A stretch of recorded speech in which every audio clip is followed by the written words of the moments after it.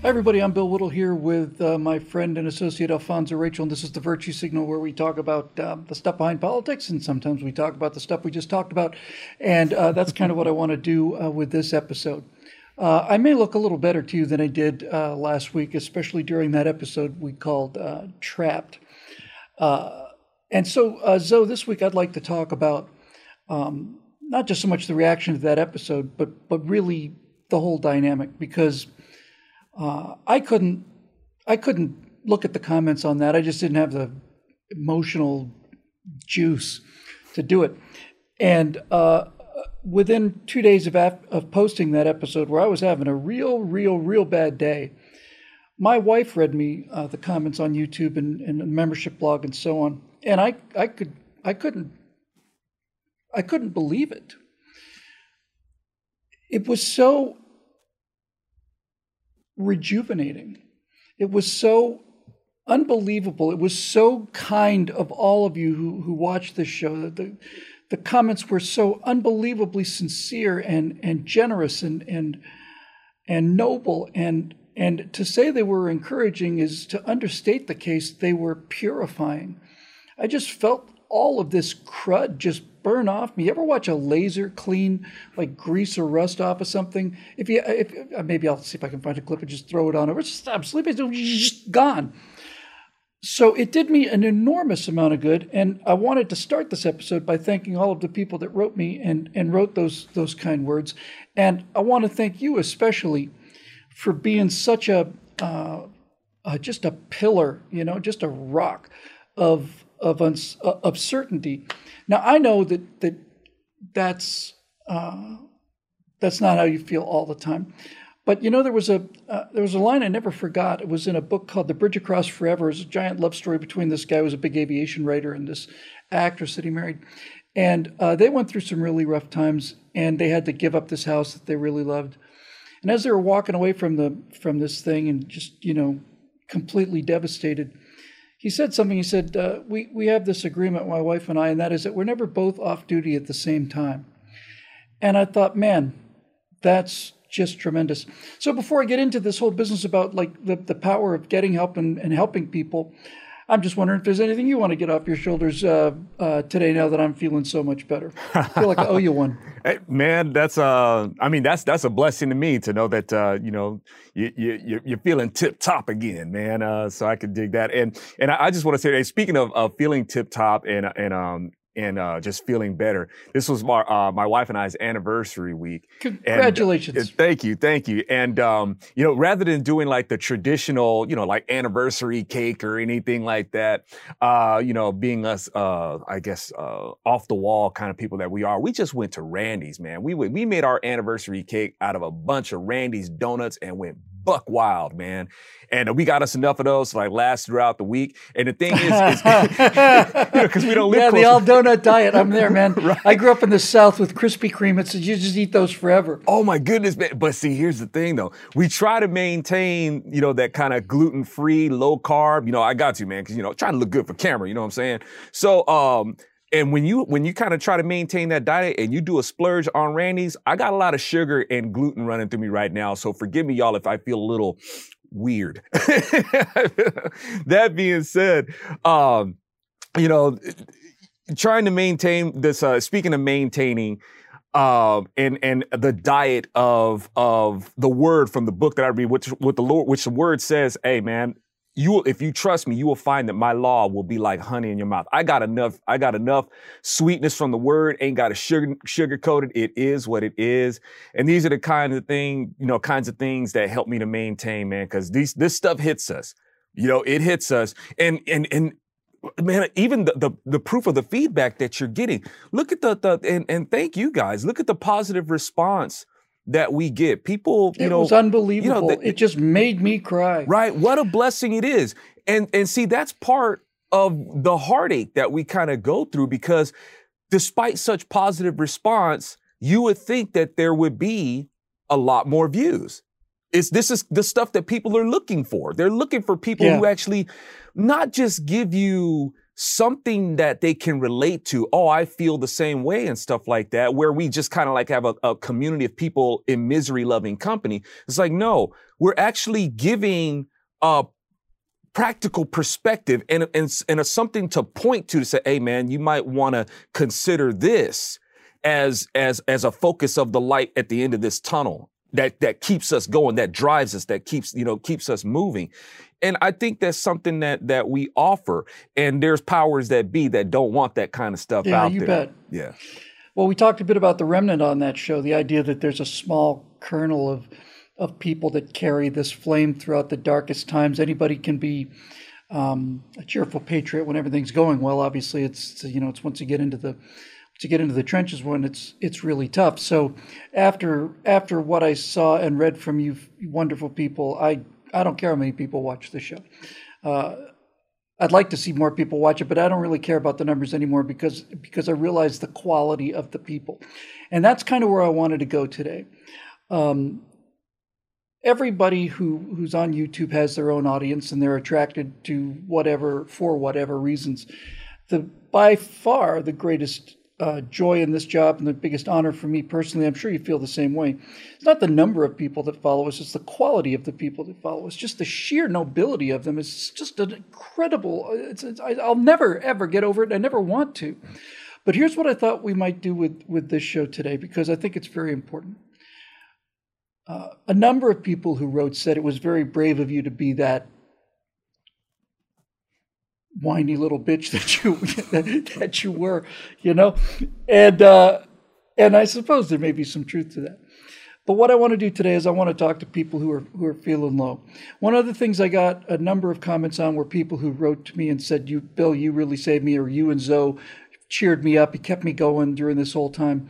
So the dynamic I wanted to talk about today is, given the quality of the people that we hang out with, and because so many of us conservatives are proud people in the right sense of the word, not arrogant, just raised to believe that that you don't go around with your hat in your hand asking for help, and that part of being an adult is just kind of powering through it and so on. I wanted to talk to anybody out there today. I want to talk to all of you, obviously, but I want to talk to anybody out there today who may be in the kind of position I was in last week and the kind of position I may be in again next week. The ability to ask for help is a very, very difficult thing for some people, and I'm one of them. And if you're one of those people, I want to spend the next 15, 20 minutes or so with my friend trying to convince you why you should get over that reluctance. And I consider that reluctance to be kind of a noble thing. I really do. I have such admiration for people who just soldier on.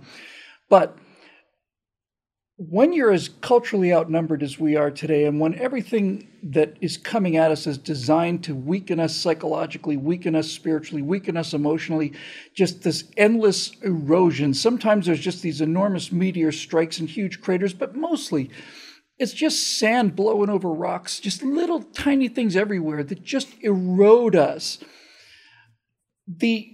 The charge that I got, and I'm not talking about like a pink cloud kind of a high. I mean, just the fundamental grounding and rejuvenation that I received from all of you was so powerful to me and so deeply appreciated that I'm trying to make the case that we should be more willing to talk to people who we may not know, but who may be very close friends of ours. Indeed, man. That's what it is to be, the ecclesia. That's what it is to be. I'm about to learn something new again. Right? What's the ecclesia? The ecclesia, the church, the body, right? Okay. And it's really, when it gets down, it's like the body of governing affairs, particularly self-governing affairs. When we talk about the ecclesia, church isn't some place that you go. Church is who you are. It's like, there's not supposed to be some, and I'm getting to a point with this, believe it or not. It's supposed to be a ritual or religion of this place that you go to fulfill some sort of moral or spiritual obligation. You are the church. And as the ecclesia, we're supposed to fellowship, and this iron is supposed to sharpen iron. We're supposed to have that fellowship with each other. This isn't, and whether it's moral support or financial support, this is a kind of thing that is supposed to be voluntary, supposed to come from the heart. Absolutely. You know, so when we talk about helping each other and pulling each other up, you know, pulling ourselves up from our bootstraps and stuff like that, we want to be able to help each other do that and do it freely. Like the Lord says, man, I give to you freely. I expect you to freely give. And when I say give freely, I'm not talking about this frivolous thing of, oh, I feel so good about myself because I freely give and stuff like this. No, I'm a soldier. And I give of myself freely. Nobody made me do this, right? I didn't exempt myself from royalty to not go to the front lines or anything like this. I gave of myself freely. I expect you to be able to do the same thing. And when people make institutions or they make a policy of where, you know, the government can go and do this charitable acts for us, that's not freely given. We're not free to give anymore. So it's not charity. It's not charity. And that makes it coercion. Yes. And it makes it difficult for us to carry out that directive. And that's one of the reasons why it's so hard now. You know, and we want to be able to, man, we should be demanding that, hey, allow us to be freely, to give freely. And even our morale, you know, gets taxed by that to be able to do those things. It's making it hard for us to have each other back and lift each other up in these aspects too. And real quick, man, you spoke of fulfillment. And you're right, man, we don't seek fulfillment and the numbers. It's quality, you know, not quantity. It's the heartbreak of it is when we try to have this message that we think is pretty, it's got some good nooch in it, and it's being blocked from people. That's a big part of the heartache. But we're not supposed to seek fulfillment in these things anyway. You know, it's like the Lord says. It seems weird that people are they're going to be eating and drinking and getting married in these last days when this stuff really starts to go to crap. You know, people are going to be eating and drinking and marrying. What's wrong with that? There's nothing wrong with that. But yeah, it is when people seek fulfillment in eating. When you're trying to fill a void by just eating and consuming. Says the guy who's been eating donuts for the last week. Exactly, right? And I'm paying for it too, man, because I feel weird, right? The drinking, even getting in marriage. People be seeking fulfillment in their marriage, right? Mm-hmm. Looking for their spouse to complete them. You know, putting the burden of I need you to complete me. I need this codependency, this toxic codependency, or perverting marriage. You know, trying to think that, oh, if I marry this person just because I love them, even though it's against the laws of nature, I'm going to find fulfillment in this. These things create a lot of problems. Mm-hmm. So all that kind of stuff, man, is, you know, stuff that we're dealing with. And we have to make sure that we maintain, like David, you know, like you mentioned the whole whiny little, you know, B word thing. And David, man, he's got a whole book of that stuff. Psalms is all about his laments. But he knows that, hey, in order for me to carry on, man, I need strength beyond myself. Lord, I need you.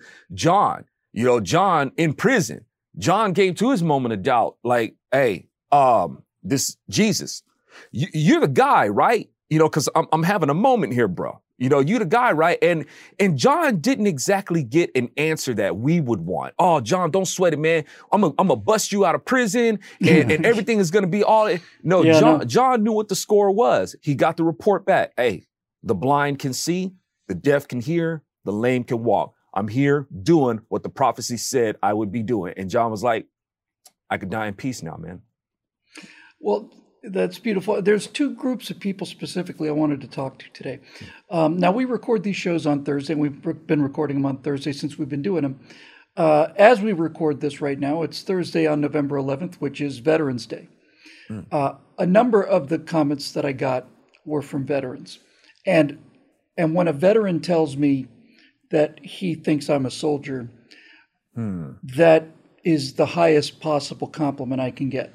But I'll get to the other group in a minute, but this one's specifically for veterans. This won't air on Veterans Day. Won't be ready in time, but it's recorded on Veterans Day.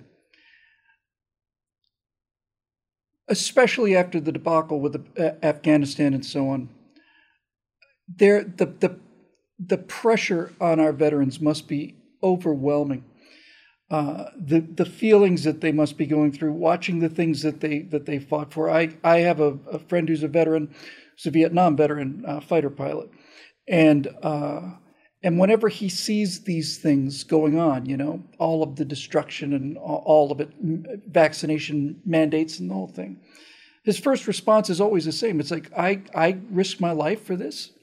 Yeah. I risked my life for this.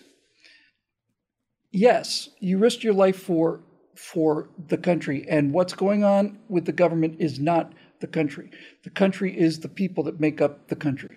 The government has been better than it is now, and it might get worse than it is now.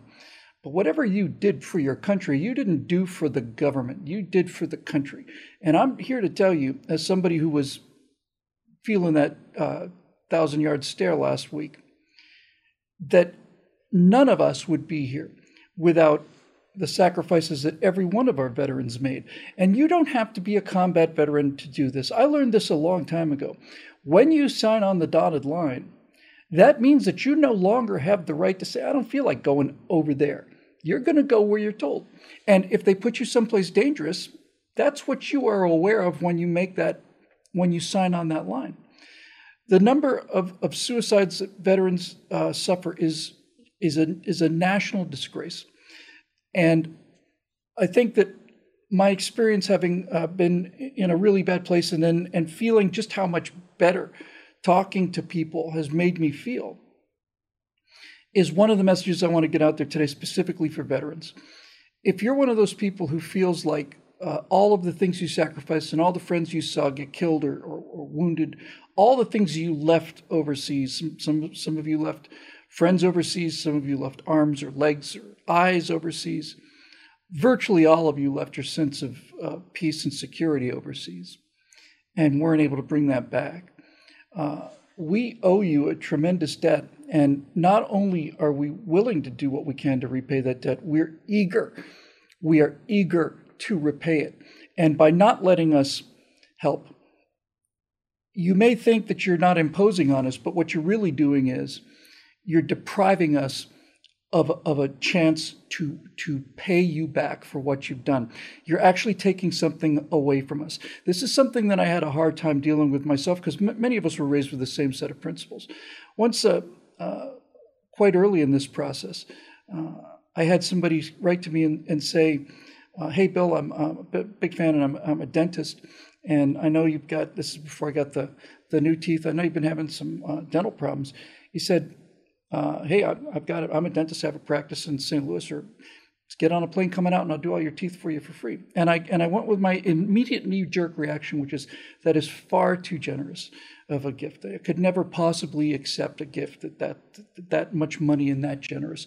Thank you so much for the offer. Thank you. I'm extremely grateful, but I just don't see any way I could accept that. And after that was over, a couple weeks later, I realized how badly I insulted that person. And if you're that person watching now, you have my most sincere apologies. It didn't come from a bad place. It came from the kind of place that many of us experience. I can't possibly accept something like that. I can't possibly accept that. It's way too generous. Those are good people, and it comes from a good place. But your ability to soldier on, if you're a soldier,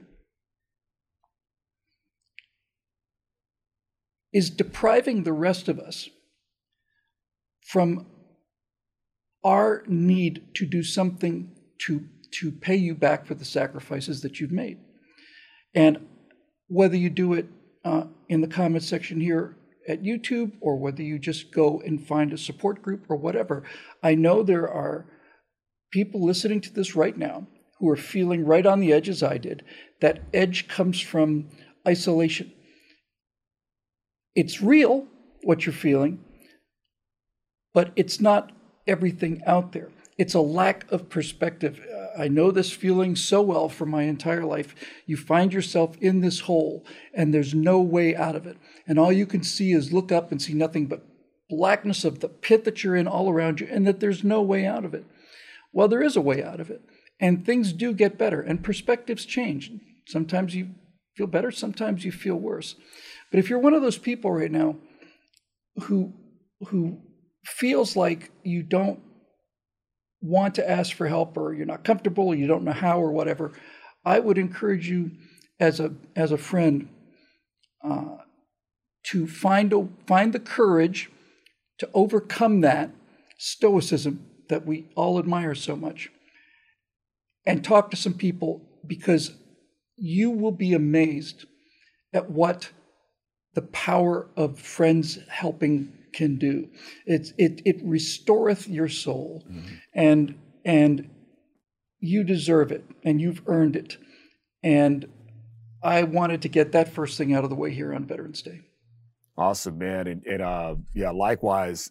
And when we think about the pressures that we feel, and when this stuff really starts to get to us, as I shared with somebody who actually just contacted me about this, and the thing is, we're very aware of these folks. You know, people who did make that signature. We're very aware of them, and that's one of the reasons why we're able to keep on going. Those are aspects of inspiration, you know, and we draw from that. It's like, man, if these people, you know, we ain't gonna punk out, man. We're gonna go ahead and keep on doing what we're doing. We're not like, you know, getting shot at and leaving and having our limbs and maybe our lives taken from us in the capacity that we have. But we also understand that if we don't hold the line, you know, it'll get to a point where you don't have to sign on the dotted line. The civilians will be on the front lines too. And so we have to, you know, we've got to try to do our part. And it is heartbreaking, man, when, you know, I talk about this in my audiobook, A Solid Right Cross. When you have, what are we doing when we talk, we can be so encouraging of people, you know, risking life and limb to defend our liberties, you know, and what are we doing here at home to make sure that that same stuff isn't happening here? So when they come back, say, hey, what happened? You know, we can put the blame on the government, but at the same time, there's a lot of people who are giving the government this power to do that sort of stuff. You know, so there's enough blame to go around. You know, there's some people who demand this kind of representation. It doesn't take most people.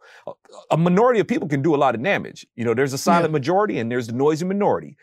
And, you know, the thing is, we have to make sure that we have something eternal that we can trust in. You know, because sometimes, you know, even our soldiers, man, they may catch themselves, you know, I hear a lot, you know, they're like, man, what was this for? What did we do this for? They go over and for lack of a better word, you know, that cynicism can take over, and it'd be like, man, there's no God here. You know, what's the point of believing? What kind of God would allow this to happen? And I don't, if there's a God, what's up with this? And I say to you assuredly, oh, there's definitely a God, because you're there. That goodness that's in your heart to go over there and stand in the face of oppression, that goodness that had you sign on the dotted line, that goodness didn't come from you. That goodness came through you, and you put it to work. We have that sovereign choice to be able to do that. But the goodness doesn't come from us. It comes through us. So remember that, you know, that these things, that there's a goodness in us that is eternal, right? And it's going to beat all of this. You know, the Lord is going to flash pasteurize the universe. All right. It's going to be all good. It's in the word. Before we even understood that there was something subatomic, the word of God already talked about it. It said, look, man, I'm going to melt this down to the elemental level. Right. So he didn't already said it. So this kind of stuff, and God is not going to have us do anything that he wouldn't allow to happen to himself. You know, or anything that we can't take. It won't give us more than we can take. Right. So as God understands that there's going to be people who are going to have to give their lives to defend what he blessed us with. And God's in his obedience, he demonstrated obedience and loyalty. It's like, well, how can he demonstrate obedience and loyalty? Who's he going to be loyal to? Who's he going to be obedient to? He's God. What's above him to be authoritative? God's like, I'll do you one better. I will come in the person of my son to show you obedience, to show you absolute faith, to die for the law for that you have crossed. So I will not expect you to give your life to defend the liberty that I authored without giving up my blood myself. You know, so in remembering that, I remember the one who, the soldier that is the model. And anybody, you know, who does that, where he says, true love is giving up your life for your friend. You know, love is demonstrating giving up your life for a friend. And the Lord himself said, I'll demonstrate that. And anybody who models after that, you got our respect for the freedom that he gave, that he authored. So I would say, before we move on, if you are a veteran who's going through some rough times, I would simply suggest this just because of the power of what it did for me. When you're finished watching it, or just pause the video right now and go to the comment section wherever you're watching this and just say, hey, I'm a U.S. vet and I'm not having a good day. That's all you have to write. You've got an avatar there. It's not your name. You don't have to give out your address. You don't have to say anything other than that. Just say that. Just write that. I'm a U.S. vet and I'm having a bad day. That's not a terribly big admission for a tough guy like you to make. Watch the reaction of the people who will come and immediately gather around you and help lift you up. Because we owe you, and we not only want a chance to help you in return, we deserve it. And so just write that and be amazed. Prepare to be amazed. The second group of people I'd like to talk about today, because if look, so many conservatives are, every study proves this, they're just so much happier than progressives. So just everywhere you look on every subject, we're just better people. I know that sounds prideful and arrogant, but it's true. And I know it's true because I remember when we were doing a Right Angle show several years ago now, when it looked like Ruth Bader Ginsburg was on death's door. Before we actually started recording the pre-stage show, we all agreed we would talk about this. And Stephen Scott and I said almost simultaneously, look, I completely disagree with her policies. I think she's been tremendously dangerous, but I don't want her to die. I hope she's going to be fine. Gavin Newsom had a tremendously adverse reaction to the vaccine that he is mandating on people. He is mandating it on people. He took a dose of the vaccine and apparently got really, really sick from it. And in my brain, I thought, wow, politically, that would be something we'd get a lot of miles out of. The guy who's forcing people by law to take the vaccine died of the vaccine, not of the virus, of the vaccine. Politically, what a weapon that would be. And the second I had that thought, I didn't even have to chastise myself. I don't want Gavin Newsom to die from this. I don't. I want him to stop. I want him to stop being a tyrant. But I don't want him to die. But when you see somebody like Joe Rogan, or now with the quarterback for the Packers, or Trump or Rush or whoever, I hope they die. I hope they die. I hope they die. No, we're not like that. So write that down. I'm a vet. I'm having a bad day. The other group of people I wanted to talk to quickly are people who may be in the middle of real depression or addiction. Usually both. For people who have not been through clinical depression or addiction, both of those conditions are inconceivable. And the reason for that is because whether you realized it or not, if you're not an addict or clinically depressed, chances are very good you had a pretty good upbringing. I'm not saying it was model, and I'm not saying it was Superman, or I'm not saying it was Leave It to Beaver, but on some level, your parents put into you some core of self-reliance, some belief that if things were to go bad, you were not going to hit the ground, that you had parents there to catch you if you were falling. And when people who don't suffer from these things look at an addict destroying his life in front of him, they want to say, well, just stop doing that, or just cheer up. And it's not coming from a bad place. It's coming from a very honest place. Just stop feeling so badly. As a person who's been on the other side of that dynamic, that doesn't work. And the reason it doesn't work is because addicts and people with severe depression don't have that core. They don't have it. For people who are raised without enough parental love and attention at an early age, we find that we are afraid that we are going to not just crash, we're going to crash and burn. And so our lives are lived in a constant state of fear, and addiction is just a way to medicate ourselves out of this misery that we find ourselves in all the time. If you're one of those people, I would advise you as strongly as I can to do what I just advised the veterans to do. And there's a significant amount of overlap between these two circles, by the way.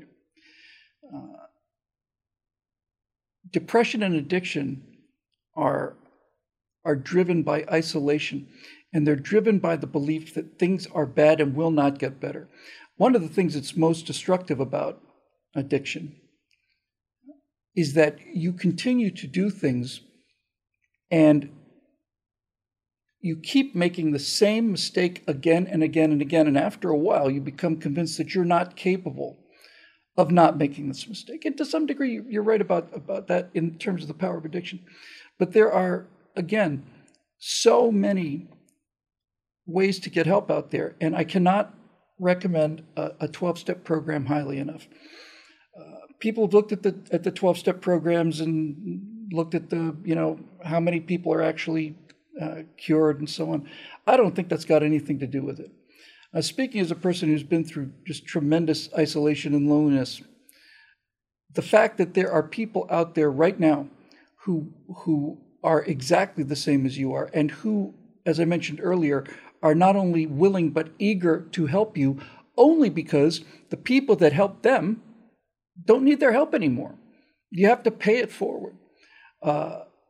If you're feeling that kind of isolation and loneliness, find a 12-step program of any kind, because the most important thing right now is for you to be not in the company of people who tell you, what's the matter with you? Cheer up.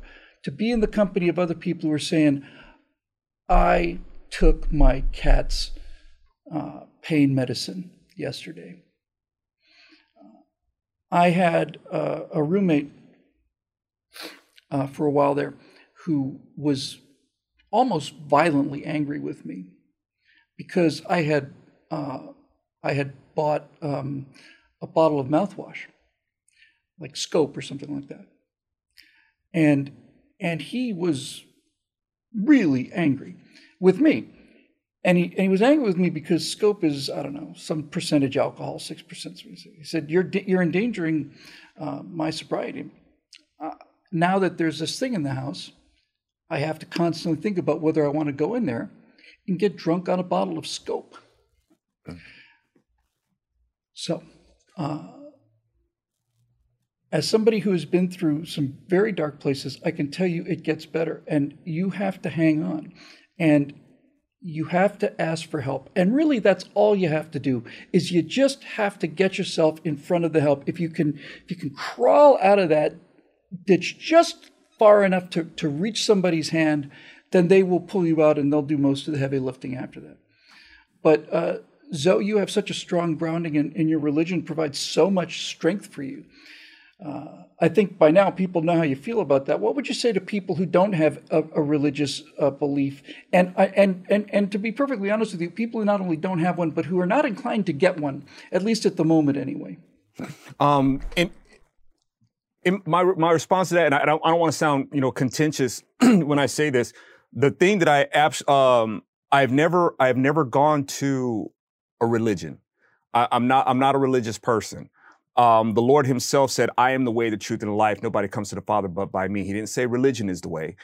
He didn't tell us to build one. I know a lot of people, they look at the scriptures and they say that, Peter, was supposed to build this. No, they got to look at it again. That's not what the Lord said. And interestingly enough, that this person, Peter, that they see as, a papacy or something like that, not too long after that, the Lord called him Satan. So I don't know if you want to build a religion on somebody that the Lord called Satan. Didn't Jesus say, you are the rock upon which I will build this church? How it works, if you look at it, it says, I'm not arguing with you. I'm saying that even somebody who is that important is flawed, right? And weak. But the thing is, it's on this rock. I will build my church, right? So it's not a church for us to build. It's not ours. It's not a system or anything like that. He says, I will build my church. And the church is not an institution. The church is not brick and mortar. It's us, right? And this faith that Peter had, flesh and blood didn't reveal it to him, but my Father in heaven did. Like I said, it comes through us. It's something that we just simply make a choice to accept. So in that, it's not about a religion. I don't follow religion. I follow Jesus.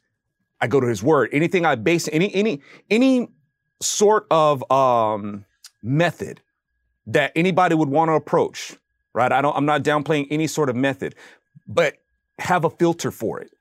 Have a foundation for it. There has to be, we speak of an eternal truth. There is one. There's no person who can provide an eternal truth. It has to actually come from somewhere. We're not eternal people, right? We're given that, right? We can accept that. We're given that, but we don't create eternity ourselves. That was already here before us. It's going to be here long after us. It has to be something that's already there. And this eternal aspect is going to have to give a report of himself. We can't assume to be like we talk about a judgment or how these things are going to go. How are we going to be judged by something we don't know? That wouldn't be justice, and God doesn't play that. Look, I'm fair. I told you exactly who I am. I'm not going to assume to come and make a judgment on you without you not knowing my law and who I am.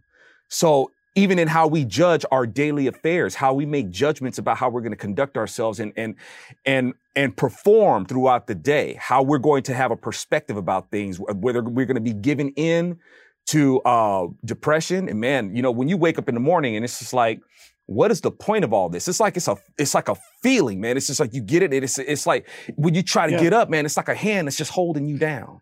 Right. Now, for real clinical depression, I've often described it as like standing on a cliff by the sea and seeing the storm coming in, and it's like, okay, this is going to be bad. Yeah. It's going to be a bad couple days, but after you go through it enough, you realize there is something on the other side of the storm. You just have to ride it out. Absolutely. Hey, that's the Lord in the boat. You know, that's the Lord in the boat right there. When they're like, hey man, we're in a serious storm right now. Jesus, what's up? Can you wake up, please? And Jesus like, all right, fine. I like the way one pastor put it. He says, look, man, I'm going to go out and I'm going to go outside and I'm going to tell this storm to shut up, because it's easier to calm this storm down than it is to calm you down, right? Oh, you guys are hysterical. What's up? You know? So, you know, the Lord knows what it's like, you know, to be in the middle of that storm. Look, man, I command the storms. I'm the guy who tells the storm to, hey, chill out, come over here and blow up my soup to cool it down. All right. I'm that guy. So we trust in him. I trust in him. You know, because like I said, the word says, lean not on your own understanding, trust in God. In God we trust. You know, we're looking for this thing that we can go to. Anybody can betray us, you know, and not even meaning to, right? The Lord doesn't. And I'm not saying that, oh, you got to be suspicious, but like, let me put it like this. Just like the person that you were going through the therapy with, he felt betrayed by you, you know, because you brought some scope. You know what I'm saying? So, but we're supposed to be the people, we're supposed to be sponsoring each other.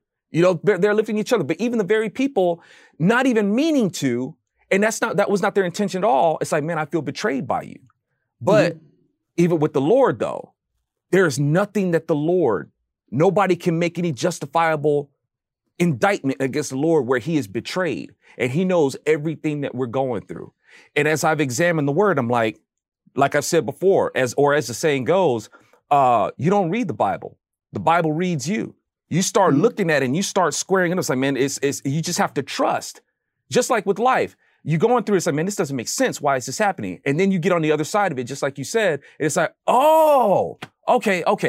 Now I understand why I had to go through that. It's like a curriculum, you know, like when you're going through a college curriculum or any sort of thing that you're trying to learn. You have to go through the steps in order. There's no sense in studying math 4 when you haven't passed math 1 yet. Yeah, you got to have these prerequisites, right? Well, the word of God is going to start with these suppositions that are like really kind of hard to get around. Say, man, I don't understand why I should believe this.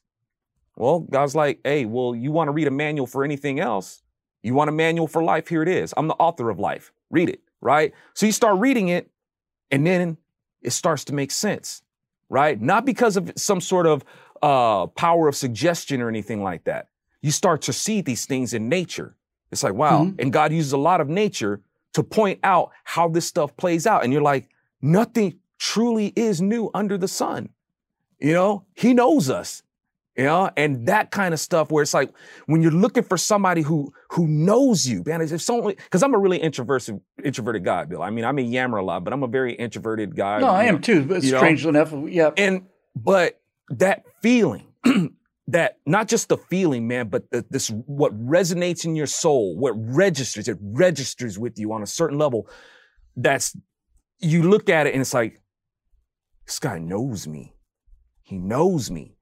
And this guy can fix. I can't fix this. I can't fix this. Nobody can fix this. But we can have the kind of fellowship where I can actually get the essentials from the fellowship that we're supposed to have. And that iron sharpening iron, I have something to base this on to where I know and can discern what is truth to absorb and to reject what is not truth and let the Lord, who is the builder. There's a reason why he's a carpenter, okay? He's the builder. He builds this in me. And that's my go-to. Yep. Fellowship is the word. So I'll just close this by speaking to an even smaller audience of this audience. if you're a person who doesn't believe in God or any of this stuff, that's okay. That's completely fine. I was right there with you, and it's not required for you to get this process going. There's a lot of very clever sayings in aviation, because one of the things about aviation that I like the most is that you don't get to make super big mistakes and live to tell about it. One of the things that's a common thing to say in aviation is if you get yourself killed flying into instrument conditions, in other words, if you're not an instrument rated pilot and you decide to go out there and the weather gets worse and you decide to keep on going and all of a sudden you can't see anything and you spiral into the ground, you fly into a mountain. Pilots say that if you get killed flying into instrument conditions, then your funeral is going to be held on a sunny day. It took me a second or two to figure out what that means. And what that means is if you're killed flying into cloudy conditions, in the time it's going to take for your funeral, 2 or 3 days, the front that has caused those cloudy conditions are going to be gone. It's going to be a sunny day when they bury you. I know that doesn't sound terribly cheerful, but the reason I'm bringing that up now is to say that these things do come to an end. There is a light at the end of the tunnel. There is something brighter than where you may be right now. The 12-step programs have a first step, and that the step is the recognition that there is a higher power, is the term they use. Now, a lot of people who get into these 12-step programs will say, I believe in a higher power, and I believe that higher power is God. Okay, that's fine. But they don't say God, they say higher power. And I didn't believe in God at the time. And when somebody said to me, well, what about your higher power? I said, I just don't believe it. I don't believe in it. I'm sorry, I don't buy any of it. What they said to me was, okay, well, it's called a higher power for a reason. Is there anything in the world more powerful than you, Bill? And that kind of got me where I lived, you know.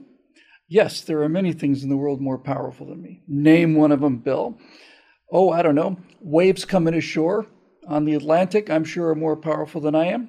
And the person said, well, that can be your higher power for now. When you get into these situations, it's because you have come to the belief that you are all alone, that everything is dependent on you. You know you're broken, and you know you're flawed, and you know you keep making the same mistakes. And that's where this hopelessness comes from. The sense of it's again and again and again and again and again. Okay, if the whole Jesus thing and the whole religious thing isn't working for you, that's okay. It's not required to get in the door that you need to get into. And if it turns out that you're having a bad day, slightly different message than from the veterans, just get in the comment section and say, I'm feeling a little blue. I'm not having a good day. Watch what happens. Watch the reaction. And understand that fellowship, that sense of community of people who feel the same way as we do about all these things is there, and you need to connect to it. And if you can connect to it, you can get out of this. And I'm speaking from experience here. I lead a life now that I could never have imagined possible for the 2 or 3 decades of my life when I was in those dark and lonely and desperate places. But 2 things happened for me. Number 1, I didn't give up. That just means you're miserable forever. I not only didn't give up, I finally got to the point where I was hurting badly enough to do something about it.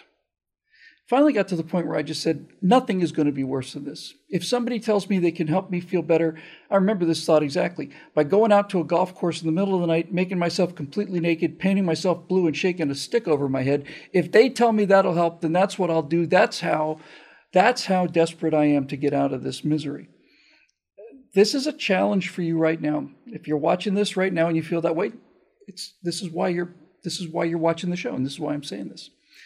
Leave a comment in the comment section. Watch what happens. Find a 12-step program near you and go. And you will find the power of fellowship. It's not condescension. It's not a lack of understanding. On the contrary, it is an acutely felt understanding of exactly where you are. And you will feel different the second you realize that you're not alone in exactly how miserable you feel. The moment that I remember the most was after 2 meetings of just sitting there, just with my feet burning into the linoleum of the floor, so furious that I was there, not seeing any reason why I was there. I remember in the middle of a 3rd meeting, a guy across the room stood up and said, hi, my name is Roy, and I'm an addict. And he was probably in his mid-40s. I was probably about 26. He was in his mid to late 40s, black fellow electrician. And he got up and he told my life story. And I just said, okay, well, if he's going through this, then I'm not alone. And if I'm not alone, and if all these people are here to help, then maybe there's some hope after all. And hope's what we're selling here, gang. When I was out of Hope last week, the troops rallied and bucked me right up. And in return for that, out of gratitude and a sense of obligation, I wanted to spend a show trying to reach those of you who may be in a very bad spot, who need some help. And the help is not only available, it's chomping at the bit, it's straining at the leash. That's the kind of quality of the people we have here. Many of those people became members at BillWhittle.com in order to bring Alfonso Rachel into the mix. For those of you who are renewing, we're very grateful for all of you. And the people who've been keeping us going from the beginning, we're especially grateful to you as well. So on behalf of all of these fine people, I'm Bill Whittle with my friend Alfonso Rachel. You're not alone out there. We all have bad days, and all you have to do is hang on, and you have to just ask for just a tiny little bit of help, just a little tiny bit. And then we'll do the rest for you. That'll do it for this edition of The Virtue Signal, made possible by the members of BillWhittle.com. We'll see you next week.